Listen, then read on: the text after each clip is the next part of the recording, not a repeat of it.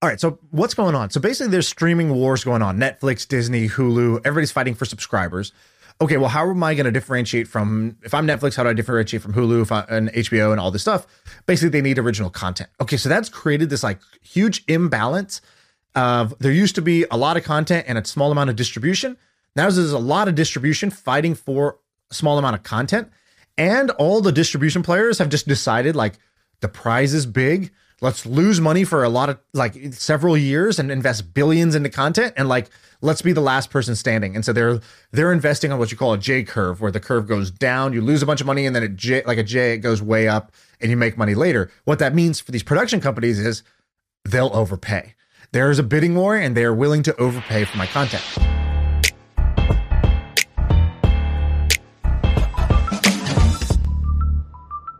All right, in this episode, we are talking about the latest industry that I am totally, completely obsessed with. I almost can't think of anything else, and I'm not sure why other people aren't freaking out about this. So I go on a rant about that. What else we got? We talked about Mark Manson and how he's got this amazing empire on this book called The Subtle Art of Not Giving an F. I'll say F there. And how it started just as a blog post and turned into this amazing business that's making tens of millions of dollars for him. And then we also talked about production companies and how the breakdown is actually way better than we thought. You know, the economics and how it works is far more fascinating than we anticipated. All right, enjoy. All right, we're live. Dude, I'm in a horrible mood. And the bad part about this job is like you have to like immediately snap out of a horrible mood. And I can't exactly explain all the details about why I'm in a bad mood, but basically it involves like a real estate deal that I did and someone I feel is trying to take advantage of me.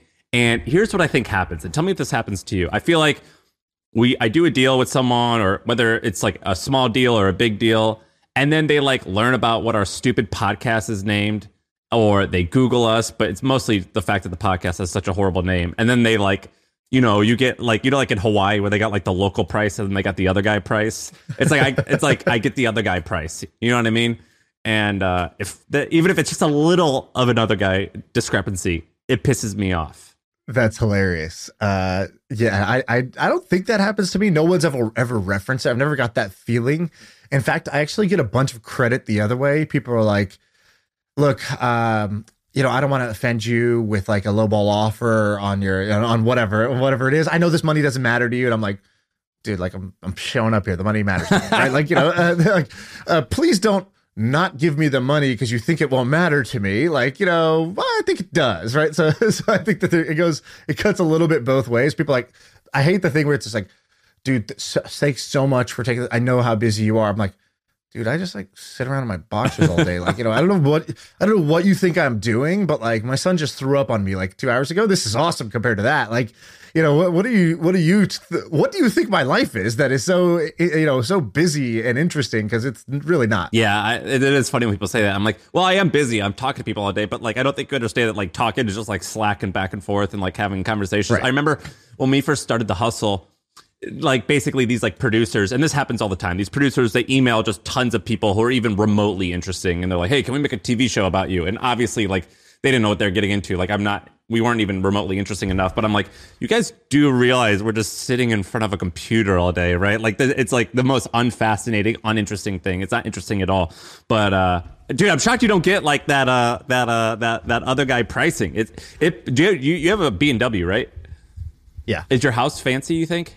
Or just normal nice? My house is not fancy. My house isn't fancy either. And just like, I don't know, when they like, maybe when they see that like I'm at home during the day, I don't know why, but like, I'm always nervous. I'm like, wait a minute, my neighbor's paying only $150 a month for their landscaping. Why are you telling me $250? You know what I mean? I feel like that stuff happens all the time. He has a podcast. Get him. Get your wallet out, boys. He's got a podcast. So whatever, I'm past it. I got to move past it. All right, a quick break to talk about our sponsor. So if you run a startup and you're trying to grow, you need a marketing and sales tool that will scale up with you. Check out the HubSpot for Startups program. You can save 30 to 90% on the CRM, which is going to help you increase your leads, boost your revenue, and just keep your whole team organized as you're trying to grow. HubSpot for Startups is trusted by thousands of startups all around the world. And you should go check out if you're eligible to join the HubSpot for Startups program and take your growth to the next level. Visit HubSpot.com/startups. That's so funny you said that thing about filming, by the way. I had that same idea back in the day at Monkey Inferno because we had this really nice office and I thought building startups was the coolest thing in the world. And I was like, why isn't there a documentary crew here? Like, you know, The Office, but I'm the cool Michael Scott, right? Like, I'm awesome. And so, you know, I had watched Hard Knocks on HBO, which basically makes like NFL training camp look like so epic. So like you start rooting for these stories, all this stuff. So I was like, and they have like mics on the players, and you hear like, hey, get him, hey man, what you doing? Like you hear like them talking and like the pads hitting. You know what I mean? It's like good. Yeah, but then it also extends into it's like, what you doing? It's like, sorry man, I'm just having a lot of trouble at home. And it's like, cue the music, and they cut to the backstory of like, you know, what's going on at home. And I was like, yeah, we got these stories, man. We're trying to make it in the rough and tumble world of social media. And I was like, you know, so it's like, I thought we were cool. And then this like filmmaker type person came to the office. They're like, wow, incredible place. Quiet day, huh? And I was like, what do you mean? Like normal day? He's like, oh, everyone's just sitting there with their headphones on, like not talking to each other. I'm like, oh, yeah, that's what we do all day. He's like, well, what would we film? And I was like, well, sometimes we have like a meeting where we look at the numbers. I guess. Yeah, I guess you're right. We're lame as hell. And so, yeah, that ended at that point. It's so lame. It's always embarrassing when people like, sometimes our address in the daily email was in our email and people would stop by and I'm like, yeah, so this is the one room that we sit down in. There's the bathroom. You can go to the left side or the right side. You want to see what it looks like from this corner? It's just like we just sit here and don't talk sometimes for 3 hours at a time. There's music playing in the background every once in a while. Your office was hilarious, dude. It's like, why do the dogs sit in chairs and the people have to sit on the ground? You're like, I love dogs. It's like, why is, you know, what's going on here? Why is there only peanut butter in the kitchen? Yeah, dude. I used to eat like a jar of peanut butter every 2 days. That was my shtick. So then let me tell you this other interesting thing. So I don't know if you remember this, but there was a... That's so funny, by the way. You remember the peanut butter. I would eat so much peanut butter. We also used to do eating contests once a month as like a fun thing because like we were idiots and we didn't have a lot of money to like go and do a family or like a team building thing. And we would just go and buy like 500 Burger King chicken McNuggets because that's only like $50, and we'd be like, the first person to eat 100 wins, which is a horrible idea for dozens of reasons. The first reason being everyone's sick afterwards, it can't work. The second reason being it's just stupid, and the third reason being like no one does it and they just puke. And we would do a Krispy Kreme eating contest, a Burger King chicken McNugget contest, White Castle. It was the worst. I was an idiot, dude. I think these videos still exist online. When I was doing my very first startup straight out of college, which was like two buddies doing this stupid sushi restaurant thing, living in one apartment, you know, like my buddy lived in my closet. My co-founder lived in my closet. And like, you know, we would basically buy air mattresses and like return them every 90 days to Target because we were like, oh, you could just like get your money back. Suckers. This is awesome. Yeah. Idiots. We're totally living the high life with this. And so basically we were like, I don't know why, we were like, you know, the way to make our restaurant, you know, a restaurant's not open yet, but what can we do that's like our scrappy market? I don't know why we even thought this was like remotely relevant, but we're like, let's get people invested in the journey of building this. To do that, let's create a YouTube channel. And we called it The Duel. And it was me, my friend, and the opening clip is like a high noon, like a standoff. Like we both walked 15 paces away, turned around and looked at each other dramatically. And it's like the music's on. And then we would take a challenge from anybody who commented on the YouTube channel, and we would do that thing. And so it was like, oh, you're doing a sushi restaurant? Brush your teeth with wasabi as toothpaste for 1 minute. And so we like did it. And then it's like, you know, whatever. We did these like really dumb things. You could just see they're like in this apartment. Yeah, like, I mean, crappy, ugly looking kitchen. And it was pretty big. I mean, you had literally dozens of subscribers. I remember I went out to a casino one time and my sister was in town, and this guy goes, you're the wasabi guy. And my sister was like, what? Are you famous? And like, I was like, what? Am I famous? And it was like the first hint of what was, you know, fast forward 12 years, I created the podcast. But in that moment, I was like, this feels nice. If I do dumb shit, people will then know me. And then it ends after that. Worth it. Let me go for this. And all I tacked on later was like, and then I could sell cohort-based courses. You know, like that became the end point. But anyways, long story short, if you remember, when Clubhouse was popping off, there was this group of also people in college, like people just graduating college or in college, that created that show, Shoot Your Shot. Do you remember this? Yeah, it was popular, like really popular for 4 weeks, basically. And if I remember correctly, it was like 3 good-looking women, and they would call up a guy, and the guy would hit on them, or would the girls make fun of the guy? I forget. So they created a room that was called NYU Girls on Clubhouse, which was already interesting because Clubhouse was just SF dudes. And so you go from SF dudes to NYU Girls. That's like a major, like, walking into a room full of bears with a pocket full of honey. It was like, whoa, what's going on? There's interesting people on this app. Just like, and just imagine a bunch of like good looking Soho women who hang out with James Franco, write poetry, and like, don't wear bras. Yeah. Like, this like stereotype. Oh, NYU? There's not a yeah. There's already no bras on Clubhouse, but now there's girls with no bras on Clubhouse, right? Like, so anyways, they created the show, and Shoot Your Shot was basically they would call up a awkward tech dude onto the stage, and he got to like shoot his shot, kind of like basically like a ultra budget version of The Bachelor. It's like, come on here and spit game at one of these girls, and we're gonna talk for 20 minutes, and we can either boot you off or we like you, and like you're in the group, you kind of pass the rite of passage thing, a little dating show. And so it started organically, but it got to be like the most popular show on Clubhouse, which was, the small pond syndrome, right? Like you were the best thing in a small little growing pond. And so anyways, it was embarrassing to listen to. I was embarrassed. I was like, it wasn't bad, but I was like, oh, they're going to make fun of him. Oh, don't make fun of him. Or like, don't say something stupid, guy, please. Like I was rooting for the men, like not to screw up. They would get outside and be like, hey, my name is, Akbar, and typical sass guy.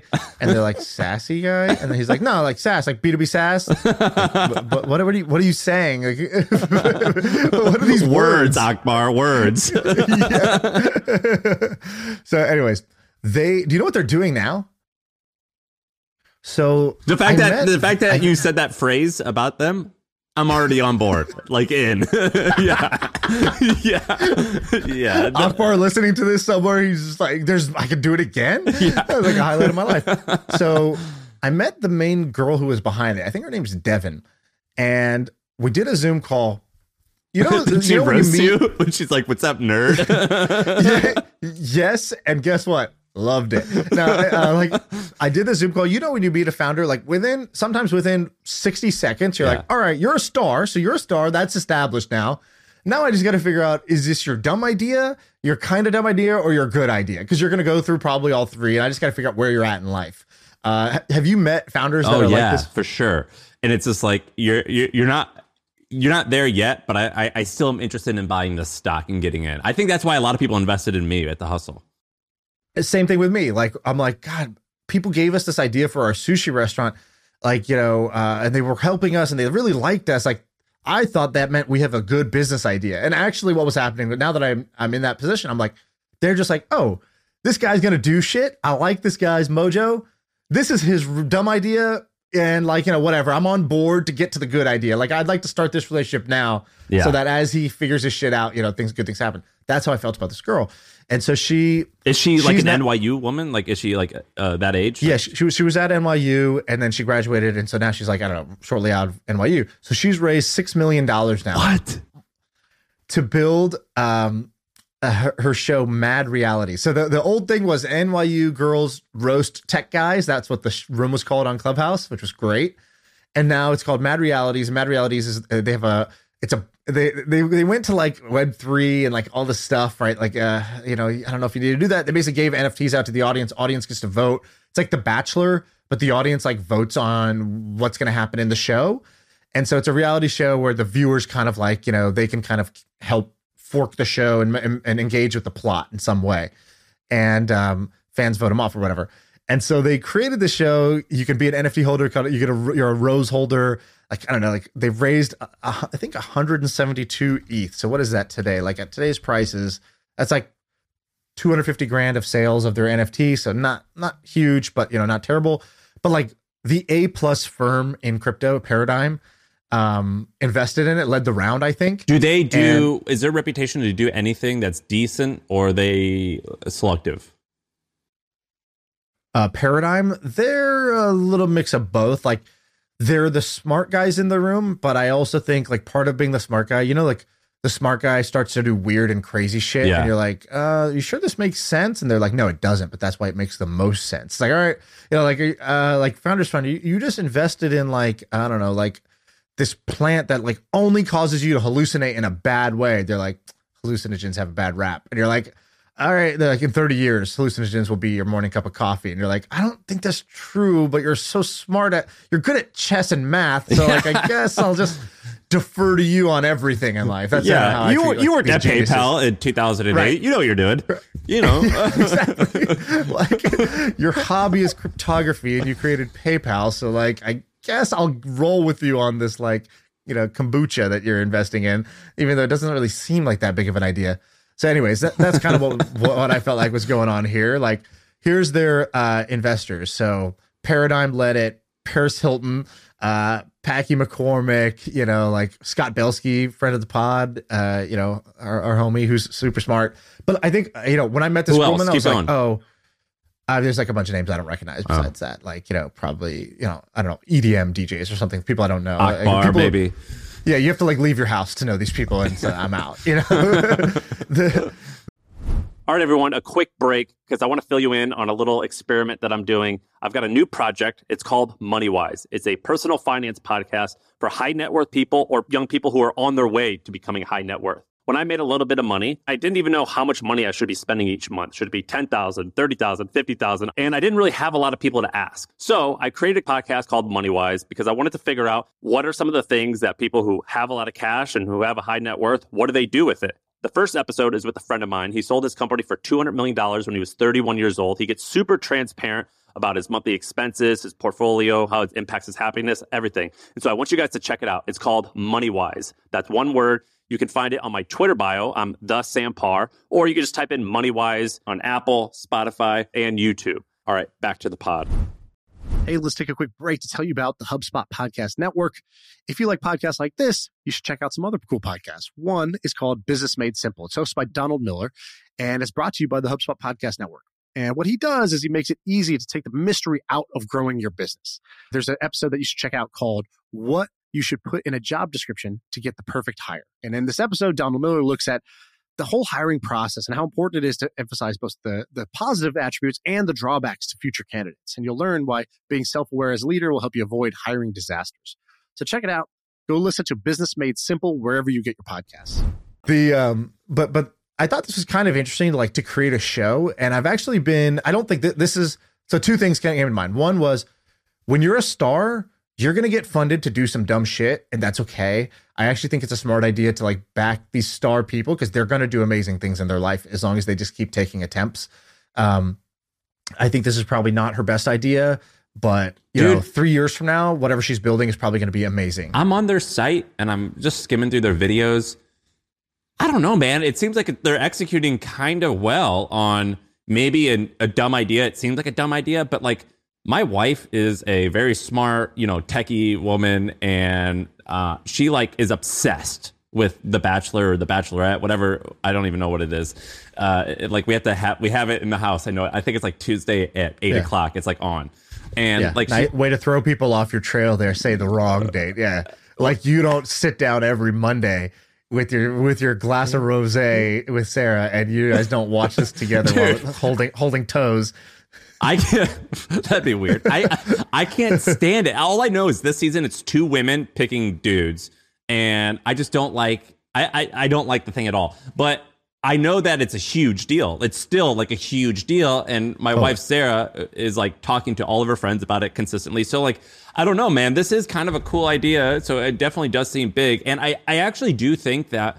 I don't know about you, but I don't know anything about the movie business or Hollywood or entertainment. I don't know anything about that. And when people talk to me about a production company, I'm like, what the fuck is a production company? I don't know what that is. Right. But I do know that Reese Witherspoon owned one of them things. She owned one of that production company things. And it got acquired by Blackstone for $500 million a few months ago. And I do know that one of the richest black men in America, I believe his name is Byron Allen. And when I was reading about him on Wikipedia, I wanted to learn more about what this guy did. And it was talking about his production company and all these shows that he made. And I'm like, damn, dude, whatever this is, it's actually much bigger and more organized than I ever even imagined. So it's funny you bring that up. I've been actually in the lab. It's not ready yet, but we're going to take it out for a spin right now, which is I've been in the lab learning about production companies. And I want to tell you kind of like, here's my, can I give you just like random rant? Like it's hard to understand, right? Normally I have to have like a packaged, like a take on it. Yeah. That's what I like to be, but you brought it up. So let me give you the unpackaged, unfiltered, raw. Yeah. Like give me that cookie dough. So far. Yeah, exactly. Hey, turn the oven down. We don't need it. We got a spoon in the dough. I want this content extra gooey. So, all right. So what's going on? So basically there's streaming wars going on. Netflix, Disney, Hulu, everybody's fighting for subscribers. Okay, well, how am I going to differentiate from, if I'm Netflix, how do I differentiate from Hulu and HBO and all this stuff? Basically, they need original content. Okay, so that's created this like huge imbalance of, there used to be a lot of content and a small amount of distribution. Now there's a lot of distribution fighting for a small amount of content. And all the distribution players have just decided like the prize is big. Let's lose money for a lot of like several years and invest billions into content. And like, let's be the last person standing. And so they're investing on what you call a J curve, where the curve goes down, you lose a bunch of money, and then it goes way up and you make money later. What that means for these production companies is they'll overpay. There's a bidding war and they're willing to overpay for my content.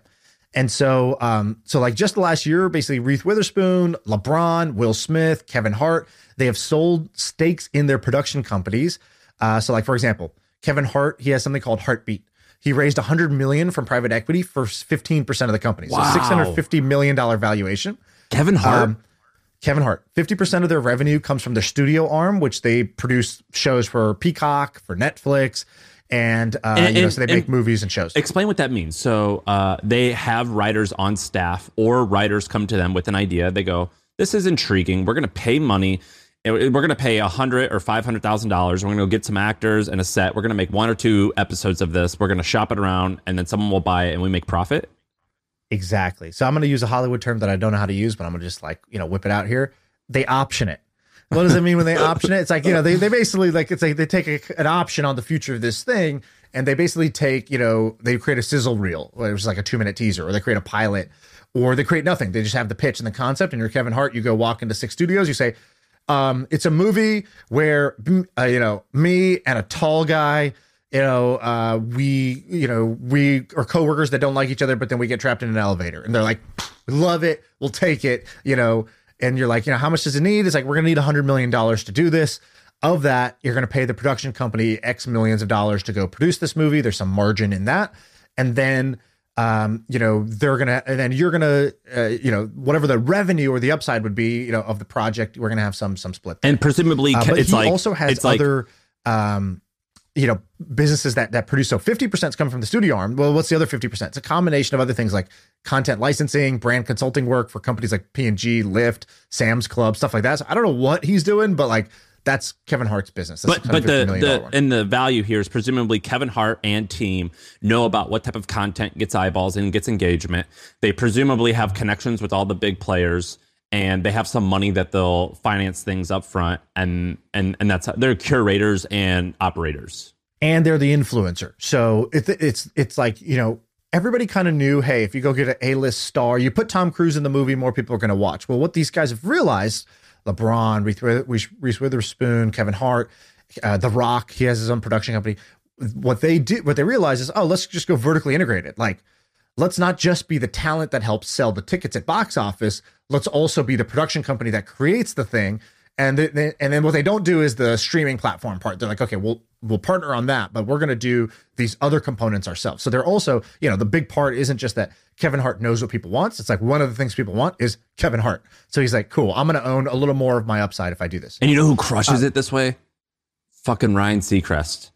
I was reading about Ryan Seacrest and American Idol, and that guy is a workhorse, and he has a production company that kills it. Yeah, our buddy Pomp. Pomp is like the Ryan Seacrest of the crypto industry, right? Like, he's just everywhere. It's like, dude, you got a morning show and then an afternoon show, then you're producing this thing, and then at night you do this. Like, wow, your output is unmatched. That's Ryan Seacrest. His output is crazy. But he's like, doing it for 20 years. I'm on radio for 3 hours a morning for 20 years. Then I do this. Then I put on my suit. Then I host this. Then he produced the Kardashian show. Yeah. And then he's like, then I go do American Idol. Then after American Idol, I go do this other thing. It's like, geez, man, like Blink, what's going on? Dude, he's grinding, man. Yeah, that guy kills it. then there's Reese Witherspoon. She sold her company. They made The Morning Show, which was that big show on Apple TV Plus, Big Little Lies for HBO. She sold that to Candle Media, which is basically like a bunch of Disney execs spun off and create with like Blackstone backed them for like $1 billion or whatever. And so she sold her entertainment company to them, 900 million. She creates shows around women. That's like her shtick. And so, which by the way, she's awesome. I'm a big Reese fan. Reese Witherspoon and Brad Pitt. Well, if you're in it, I go to it. You called her Reese Witherspoon earlier, and I just thought that was a nice like touch. I had never heard that rendition before. I liked your remix. So you know, I call her Reese. You know how much money just Reese. You know how much money her thing made? No. 120 million in 2021 in revenue or profit. And then they expect revenue. They expected to double it to 310 million in 2022. So Blackstone paid like roughly a 7x revenue of where they bought them. They bought, so it's kind of crazy. And so they don't own any ownership. They make the show for the streaming service. And then, by the way, they also, when they bought the company, she also has a book club that's like ridiculous. Do you know about her book club? Yeah, she also has a clothing brand. The clothing brand wasn't a part of it, but Dapper James or Drapper James or something like that. What's it called? I don't even know. Dapper, maybe? Something like that. And then she has a book club. It's Sunshine, something like Hello Sunshine Book Club. Is that what it's called? I think it's just called Reese's Book Club, but it has 2 million followers or members in it. That's a kind of a silly number. So what she does is she promotes her favorite books. And then what she does is she goes to those books and she's like, hey, I'm about to blow your ass up. But also, I want the option rights to make a show out of your book if I can get that. And so she's like, market tests the books with her book club, makes money there, uses that leverage to get the rights to that book to make a show out of it, then sells the show rights to the next. Dude, she's like, great, man. She's great. Okay, you know, like cutthroat, you know, like media mogul. Wow, like, you know, Innocent Reese is just like, that's an amazing model. So yeah, I think that's kind of crazy. And also, she also sold, I think, the data. So like, you know, like either like you can like the people who bought it, I think they get like, you know, access to that membership of the book club and then the data around them of what they like, what they dislike. So long story short, this Mad Realities thing, you kind of just did the pitch for them where I'm like, okay, the macro thing, that's, as an uneducated person, that's mildly interesting. That's an interesting story. You kind of sold like this actually could be a huge thing. This could be as big as any other tech company almost. So that's interesting. This young woman doesn't have, you know, she doesn't have the clout or connections likely that Reese or whoever has, but like she's got the charm. I buy it. And the hustle. And I think if I was her, so here's my brainstorm for her. I think I might have told her this at some point, but whatever. I think if I was her, I would not be trying to create this like standalone show. So I would immediately have been shopping this. I would say, hey, here's the deal. I can make you the next Too Hot to Handle, Love Island, Love is Blind. I'm going to make one of these shows. And what I would first do is I would build the audience on TikTok or Snapchat. So I would first go and sell it to the social platforms that also want original, cool content. For a small amount of money, I'd say, hey, I'm going to create I'm going to create a dating show on top of TikTok. What's that worth to you guys? And they'll say, oh, like we'll give you $300,000 or $1 million out of our creator fund. You know, like, because TikTok has, I think, a $200 million creator fund, right? So I'd go to them, I'd go get $1 million and a half to create the TikTok dating show. And then I would just take that popularity and I would say, hey, Netflix, hey, whoever, we have this small cult following and we could build these that you're, you know, Bachelor, these speak to like, you know, 37-year-old women and up or whatever, you know, some random, I just kind of pitch it as an older demographic. I'd say, you know, I can get you this sort of like 14 to 25-year-old dating show audience because they want this other thing. And like, you know, like, and basically create a production company that's creating dating shows aimed at my market and try to be the Reese Witherspoon of dating reality TV. But I'd be not like doing Web3 crypto and doing it on my own website. I'd be going and shopping it to where there's a whole bunch of buyers. And I'm sure they've had conversations. I know that's not like new to them, but like, I think that path can work. And I would just go all in on that path. Because I think when you go all in on a path, it's very different than just, we've thought about that. Or, yeah, we've had a couple conversations. We've tried it.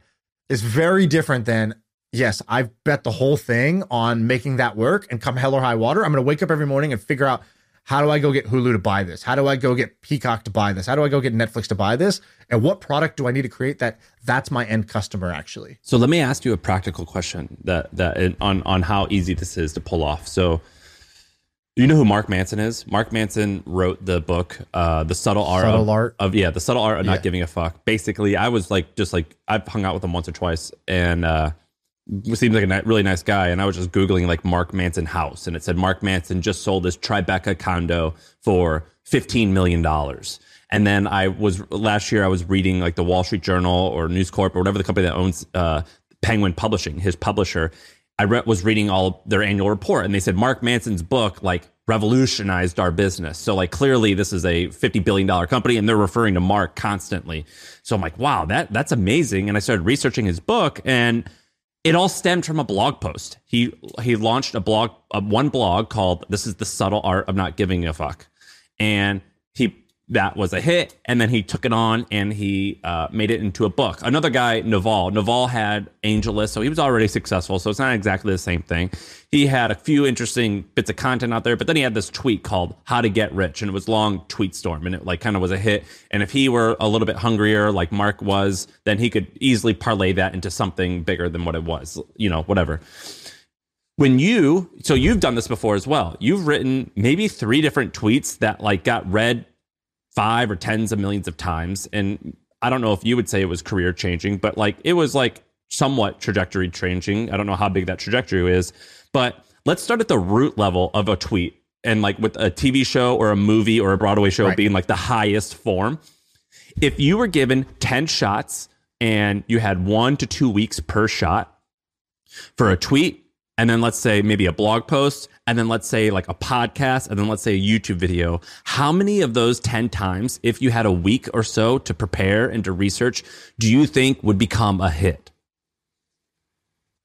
Well, there's 2 versions of a hit. A hit can be, it does well, and then there's a hit like the Clubhouse thread or the Metaverse thread or stuff like that, where it gets to like 20 million people. And like, like those were hits. Those were like, I don't know, super hits or grand slams. So which one do you mean? Like those like absolute bangers, or just like this gets thousands of likes and gets shared, maybe it gets read 10,000 times or 100,000 times, a blog post that gets like, well, so let's just say there's Friends and Seinfeld and The Simpsons, and then maybe there's like Family Guy, and then maybe there's like The Bachelorette or The Bachelor, and then like below that it's like famous threads. Yeah, and then below that, what's another TV show that's like it's like a hit, but it's like The Goldbergs. Like below that, there's like people busking on the street, and below that, there's your thread.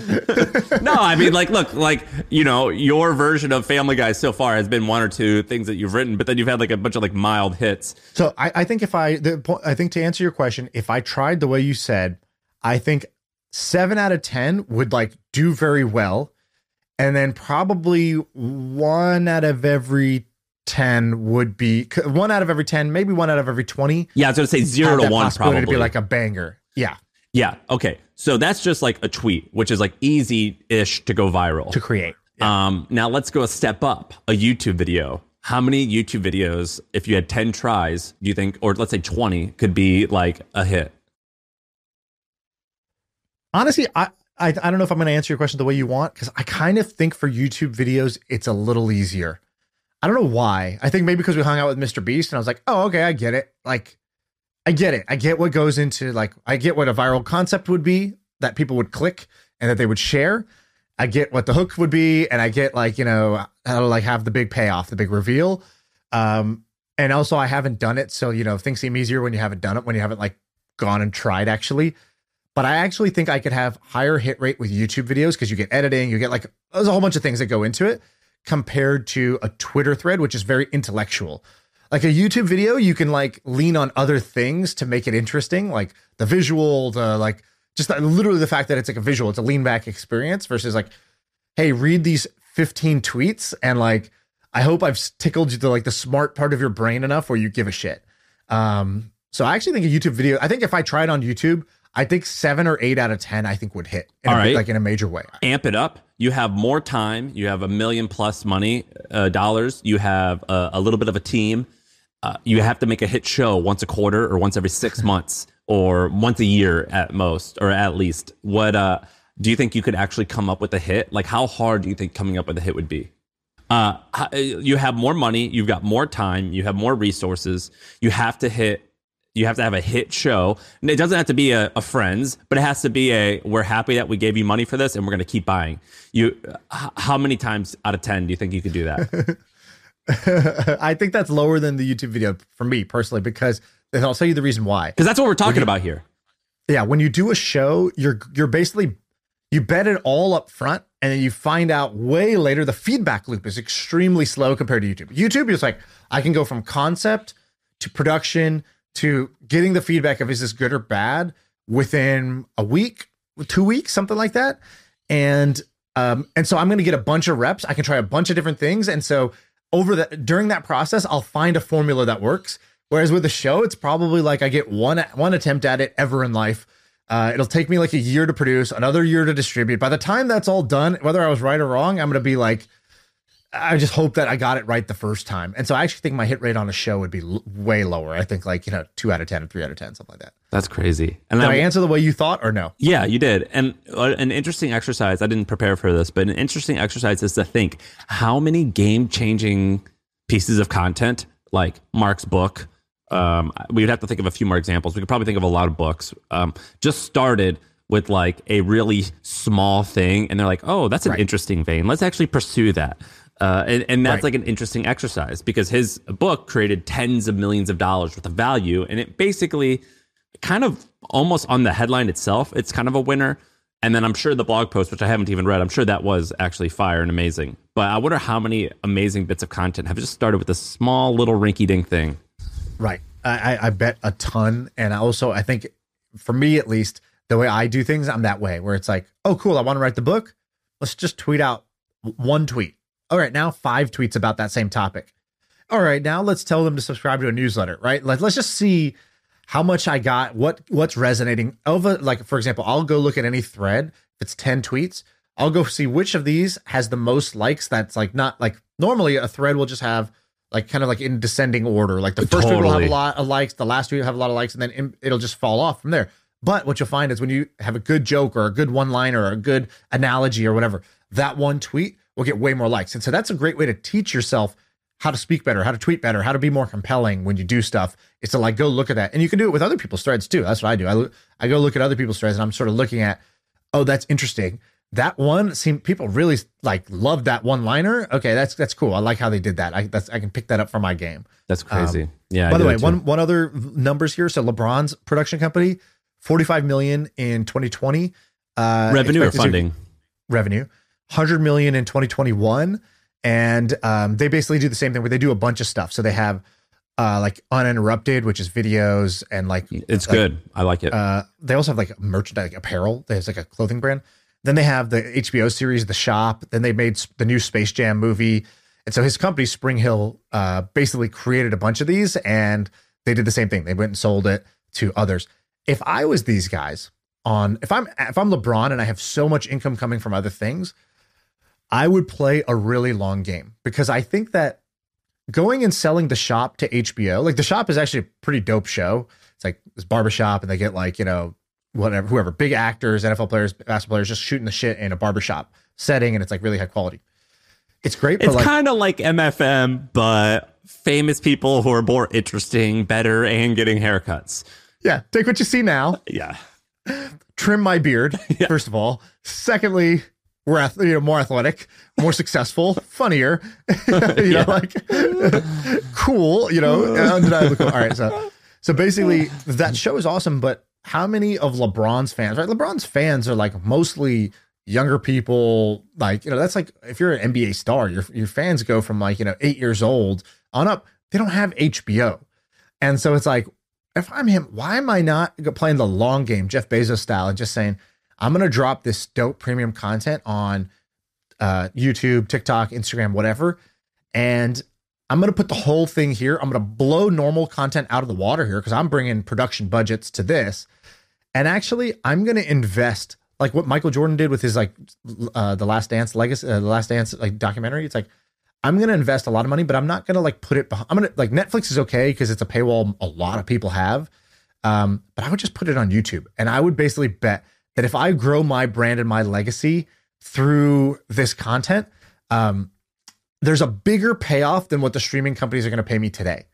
And I would be willing to invest 20, 30, $50 million in order to build like $1 billion plus type of brand payoff at the end, because you will just be like, worshipped and adored even more than you already are. And so, you want to go on one end of the spectrum or the other. You want to go like, I'm getting paid a stupid amount of money and it doesn't really matter how many people watch this, or I want everybody to watch this and I'll pay money to get it there because there's a bigger payoff for me outside of that. Like the Logan Paul method, where it's like, everything's free, everything's on YouTube, I'm in your face, and then I'll launch my like energy drink. And I think their energy drink does like some stupid number, like it's doing really well, like $100 million a year or something like that. Well, I don't know the exact number. I heard about it on the pod. They were talking about how they did 10, like I think it was around 10 million in month one of sales.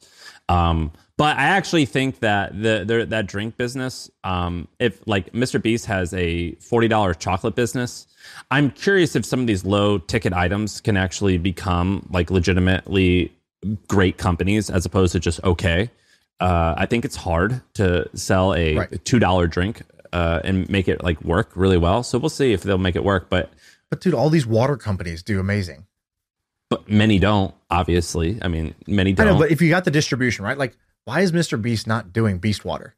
Because he can basically pair it with like, like that boxed water thing where it's like, this is better for the earth. Yeah, it's like cute. Mr. Beast likes that shit where he's just like, oh, we're going to plant 1 billion trees. And the way we're going to plant 1 billion trees is by not doing plastic water bottles. All right, everybody, join me. This is Mr. Beast, aluminum cans, sparkling water. Like, go fuck LaCroix up. All right, like go fuck these guys up. Like Mr. Beast could destroy these guys, right? Like, like Beast Water. Like, go into the things. Go make products that everybody on Earth consumes, because you're the mainstream like content maker, right? So it's like, dude, when he had the chocolate, I was like, damn, dude, I want to like eat this chocolate because I want to like show you like appreciation for like being here, and you brought your item, and like, yeah, sure, I'll eat some of it. But I felt so bad eating it because I don't like eating that type of stuff. I mean, I love it. Because I don't eat a chocolate bar on a daily basis. Well, and I love it. And I'm so much fun eating it. And I was like, I don't want to eat this, but I want to be respectful and kind. And because he brought this thing, and I was like, dude, you need to make something different that I like can consume guilt free. I don't know that many people that just eat chocolate like a Hershey's chocolate bar. You know what I mean? You're correct. In fact, that's a filter I have. If I ever just see you just eating a chocolate bar on a Tuesday, like I'm going to begin to distance myself. Right? Like I'm trying to be around a certain type of person that's like, healthier. Come to think of it, I don't know anybody that does that. Actually, funny story. When I joined Monkey Inferno, I was like, so what was it like the last product manager? The guy. So I joined as a PM, product manager. The guy who was there before me was this guy, Alex, too, who created $1 Million homepage back in the day, and now is the founder of Calm, like a multi-billion-dollar company. Wait, so he was the boss of Monkey Inferno? Not the boss. He was like the product manager. So he was the product manager there, and he quit to go start Calm. And they were like, I was like, oh, how's Alex? Like, I love that guy's work. Like, $1 Million homepage is dope, Calm, interesting, like meditation. Is he just like super Zen or what? Like, is he huge on meditation? They're like, that's the funny thing.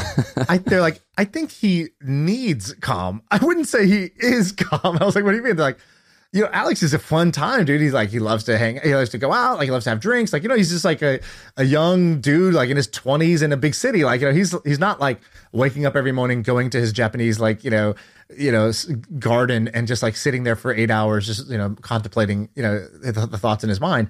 And so I was like, what's the most degenerate thing? I was like, give me a story. What's the most degenerate thing the founder of Calm has done? They go, I remember one time he came in and he was kind of hungover and he just got a bowl, like, for cereal, like his office had like a kitchen. He's like, but instead of cereal, he just went and put a bunch of M&Ms in there with a spoon and just ate it. I was like, I don't know if this story is true or false, but it's hilarious and I'm running with it. That's awesome. I remember thinking at that time, if Calm ever becomes a thing, I'm always going to remember that, that story. There's like one of these like hilarious small stories. He's a degen just like us. Our software is the worst. Have you heard of HubSpot? See, most CRMs are a cobbled together mess, but HubSpot is easy to adopt and actually looks gorgeous. I think I love our new CRM. Our software is the best. HubSpot. Grow better. When we had our office, I remember I was having a bad day, and when I have bad days, I like to punish myself by eating poorly. You know, it's like that's like my version of just like drinking a 12-pack. And it was me and my writer Connor. We're still in the office at like 8 p.m. And I was like, Connor, today sucked. I looked at him. I go, bet you I can eat this whole jar of unopened Skippy in 3 bites. And I did. And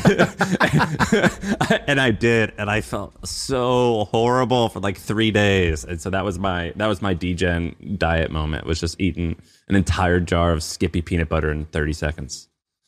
That's crazy. All right, let me give you the thing I'm currently obsessed with. So the thing I'm currently obsessed with, and I brought this up maybe 3 or 4 times. People may be sick of this by now, but I feel like no one is talking about it. I feel like not enough people are freaking out about what's going on with artificial intelligence for creating art. So we've talked about this before. There's GPT-3, which is basically AI that will write something for you. So you could just give it a prompt, it'll write the essay. There's DALL-E, where you just type in a thing, it'll generate images, like as if you searched it on Google. But I now have like a bigger picture view of this, which is, you know, like in the early days of the web, the big winner was search engines. Yeah. So, you know, Google obviously was like a search engine because it's like, oh, the internet, basically, technology's now put a bunch of information out there. So we need a search engine to basically find the thing we want. Now what's happening is you have a generation engine, right? A generative engine is you go search for the thing and it creates it for you, right? So it's like, that's just like right there is like a mind-blowing concept. Instead of searching the internet for a thing that might be out there, what's the closest thing to what I want? It's just to say, I have basically the genie from Aladdin, and I can go say, play me a song that mixes like kind of like Beethoven and Kanye, but it's about, you know, taking mushrooms. And literally AI will just create a song, and guess what? It doesn't suck. And to me, this is so insane. This is so mind-blowing. Every demo I see, I'm just like, I drop immediately what I'm doing. I'm like, well, what I'm doing is stupid. Like, oh, like, cool, a podcast? You know, like, oh, what am I doing? Like, talking to my mother? Who cares about my mother? There's AI that can create shit that you just like spit out of your mouth. And so I think I really just want to go down this rabbit hole and figure out what all is this going to be able to do. So now there's this new thing called Stable Diffusion. Have you seen this one? No. Stable Diffusion is the new demo that came out. Unlike DALL-E, they didn't like kind of paywall it. And so anybody can go and use it. And you just type in a prompt. So you're like go to the subreddit go to Stable Diffusion subreddit just to see like what people create. So it's r/Stable Diffusion. So just look at the top thing, right? So I look at like, let me show you a good one. Okay, go to the one that says Wendy's. Do you see it? Like scroll down maybe. Top from 5. When today, or it's hot? I just like normal sorting, so hot, and then go down 5 and just look at Wendy's. Oh yeah. Oh my God. And this is awesome. So how does this work? So basically you just type in like the prompt, right? So the prompt that he gave was a beautiful portrait of Wendy's mascot, intricate, elegant, and highly detailed. And then it just creates this like beautiful redheaded girl holding a burger with fries. And it's like, it looks like this incredible art. And so you could just, and then you could just hit the dream button. That was the button, like, you know, the Google button is like search or I'm feeling lucky. The one on this says dream. And you hit dream and it'll just morph it. It'll morph it. It'll morph it. It'll morph it. It'll morph it. It'll just keep making new ones instantaneously. It's like working with a designer. It's like, try again. Give me something else. No, not that. Okay, make it blue.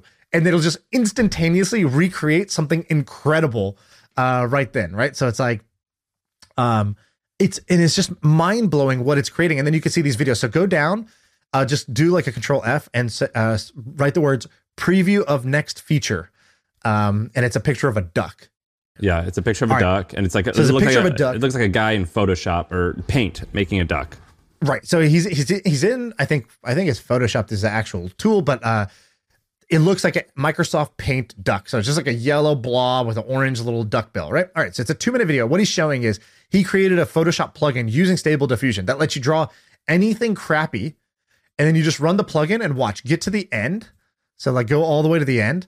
And so he just adds a little blue. And so by the end, you see this basically like this like fancy looking duck wearing a monocle and like a blue like tuxedo shirt. And it's like the sophisticated ass duck. And dude, like, if I'm boom. a web designer, I'm freaking out right now. And we thought AI would like, you know, it's going to automate the shitty jobs. It's like, actually, it's coming for your throat, artists. Like, dude. I followed this guy. I've been looking for his name. I found him. His name is Lou Ya. So LOUYAH. And I follow him on TikTok. And what he does is every once in a while, he'll have a post where he's a producer and he'll be like, here's a rap country song that doesn't exist. And he makes a song and they sound great. And he's done this a bunch of times. And Martin Shkreli, in one of his blog posts, he said, when I was in prison, I had a lot of time to think. Here's a bunch of predictions that I have for the next 100 years, as well as timelines. So one of his predictions, he'll be like, we're going to land on Mars by 2050 or whatever. And another prediction is a artificially made song is going to be in the top 10 most played songs in the world and on Billboard top 10 inside the next 18 months. Like he put a time limit on it. And I'm on board with that. I 100% believe in that. I 100% believe in that. And I don't get why more people aren't freaking out. There are obviously pockets of people who really are really interested in this. People see the demo, but like, it's kind of like we just passed up a purple unicorn while we were driving on a road trip. It's like, oh wow, purple unicorn. And we just like, okay, you guys want to stop at Wendy's? And it's like, dude, wait, hold on. There was a purple unicorn next to the road. Like, pull over. What are we doing? Like, I think everybody needs to pull over and be like, what the hell is happening? This is so insane to me. And I just feel like there's going to be a Google-like company that's not a search engine. It's a generation engine. It's a dream engine. You're going to go there. You're going to say what you wish. I think somebody's going to make this for kids. Like, I was like, dude, I told you before, I was like, I'm interested in creating like a Pixar-like company. But it's like, why would I create one movie? What if I created an app that my daughter could just talk to? No texting, but she can't type. She just could say, a duck surfing, you know, with an iPad and like, you know, holding an iPad. And like, she could just say any words and this thing would create not only an image, but it could create an animation. It could create a set of animations. It could create a whole story based off this. She could create her own movie just by saying, you know, a boy who loves soccer, but he's sad because he doesn't get enough chocolate. And it would create, you know, a movie based on that. It would create a portrait based on that. And like, she could create art just with her imagination. To me is wild. Have you ever heard this theory that your words shape your thoughts? And it's not just like positive thinking. It's like literally if a word that doesn't describe a particular type of feeling exists in your language, then it's hard for you to have that feeling. So this particular example isn't exactly proven to be true. And a lot of people debate it, but there was a group of Africans who didn't have like the perfect word for square or like a 90-degree angle. And all of their homes were in circles. They were like circled. And so they for some reason, like the idea of like square and 90 degrees, it just wasn't part of their language. And so a lot of items in their culture were circles. Or there's like terms for like, you know, I'm feeling depressed, but I'm not suicidal or something in like a different country. And like, that's like a better word sometimes than like depressed. And so people are like, well, you know, I'm just in this mood, and they can explain it a little bit better and they feel that way. And it's almost like explaining to a blind person, like, hey, tell me what red looks like. It's like, I don't know. I can't explain what that is it's too hard. I don't have that in my vocabulary. With something like this, I wonder if it will unlock like a new way of storytelling or a new way of seeing art. And it could actually change our mindset on a lot of different things. Because like, if you want to make a movie now, I mean, you're going to be influenced by everything that exists. And then occasionally someone's going to come and do something totally mind changing. And that one person is like kind of once in a generation type of person. And they just like are really unique, like a Steve Jobs. But when you have something that is collectively aggregating all of the data in the world that has ever existed and then coming up with something interesting. Do you know what I mean? Like, right. I wonder what, like that's how I've been thinking about it. Like, man, well, the new stuff that this thing can come out with, I literally can't think of. Do you know what I mean? Totally. Because what they do is they train it on like, just, you know, they basically go scrape gigabytes and gigabytes and gigabytes of images from the web. And and there's a big controversy around this. Some people are like, that's unethical. Those people who put their images up on the web, they didn't know it was going to be used to train AI that was going to then put them out of work. Like that's not so great. But like, and by the way, there's like a name for this. Some people are trying to do vegan AI. You know what that is? No, So but that's awesome. Vegan AI is basically AI that's trained only on non-copywritten work. So it's like work that images that were intentionally said to be royalty free, out there for public use, out there for use it however you want. It's like if it was only trained on that, it's sort of like grass fed. Well, right? what's like a perfect example of this, and like is the ultimate villain move, is GitHub, which is a website that developers post code on. It's almost like it's part practicality. They post code so you could share it, but they also like it's like a portfolio almost. And what GitHub is doing, which is owned by Microsoft at this point, I think they are basically like using AI to scan all the best code of all the code that has ever been uploaded, and you can kind of like. Am I explaining this right? They've using AI to write new code based off of all the users who have input data, and the users are like, "Oh, cool! So you're taking our portfolio, you're going to use it to put us out of work. That's nice." Right.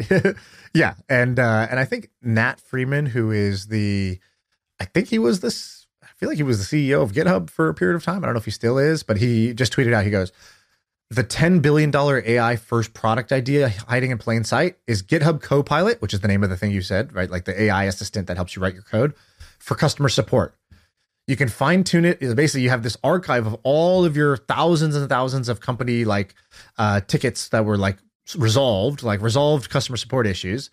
And your support rep, who's just like, random person sitting in, I don't know, maybe the Philippines or something like that, gets dramatically more productive, and your customers get better, and like training becomes easier because you have any company with 20% support, 20 or more support reps, he says, would buy this. And so, like that guy basically, like, I think Copilot is like $1 billion a year add-on to more than $1 billion a year add-on now for GitHub, because so many software developers opt into it because it makes them more productive. So it's like, how many other areas is that going to happen to? Dude, when we discussed this, I'm like, this is the type of like macro movement that it's like, dude, just quit what you're doing and just get in somehow. Almost. Yeah. I don't really like crypto, but almost like crypto in like 2009 or 11 or something like that.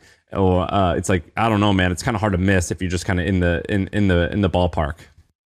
100%. That's how I feel about this. Like, we drove by a purple unicorn. Pull over the car in your career and basically go dive in and figure out what this is. And if people are already driven in, tell me, because I'm trying to dive in. I want to learn as much as I can about this over the next 6 months because I find it fascinating. I can't show this graph, but I'm just going to tell you a graph real quick. All right. There is a company. I wonder if I could say the name. I'm going to say the name. Maybe we have to bleep this out later. So there's a company called. Have you heard of this? Yeah. I don't exactly know what they do, but they're basically I think they're just like an AI copywriting solution. That's Go to what their I website. thought. Just are they based out of Austin? I think I met the founder actually. So sounds cute, right? AI helps you copyright. Copywriting is this little niche thing that you and I are in. We help people with copywriting too. We both have like a copywriting course or product like that. Here's their annual recurring revenue. Of 2021, January, 2.5 million. That's their annual recurring? This is their ARR rate that they were at. So January 2021, 2.5 million. That's pretty good. Like, congrats. Fast forward to April, 5.7 million. Oh wow, you guys doubled in 4 months. Like, really great progress. I'm super impressed. Like, you guys are probably onto something. This could be like a $100 million company or something like that. Fast forward to July, $20 million run rate. Oh wow, what's going on? It's 1 year you've gone from 2.5 to 20 million. Fast forward to October, $40 million. It's like, what is happening? In 1 year, this went from 2.5 million to $40 million run rate. That is absolute insanity to me. I've never seen an ARR chart like that. Now, I don't know. How did you get this that? Is super legit. Someone shared it with me. So, I don't know how legit this is, but I don't think it's fake. It's crazy to me. So, but it's just like kind of a mind-blowing level of traction. God damn. Yeah, I'm on board with this stuff. This is pretty cool. That's insane. I can't believe how big that is. Wow. It seems almost too good to be true. All right. Anything else that we wanted to cover? No, that's the pod.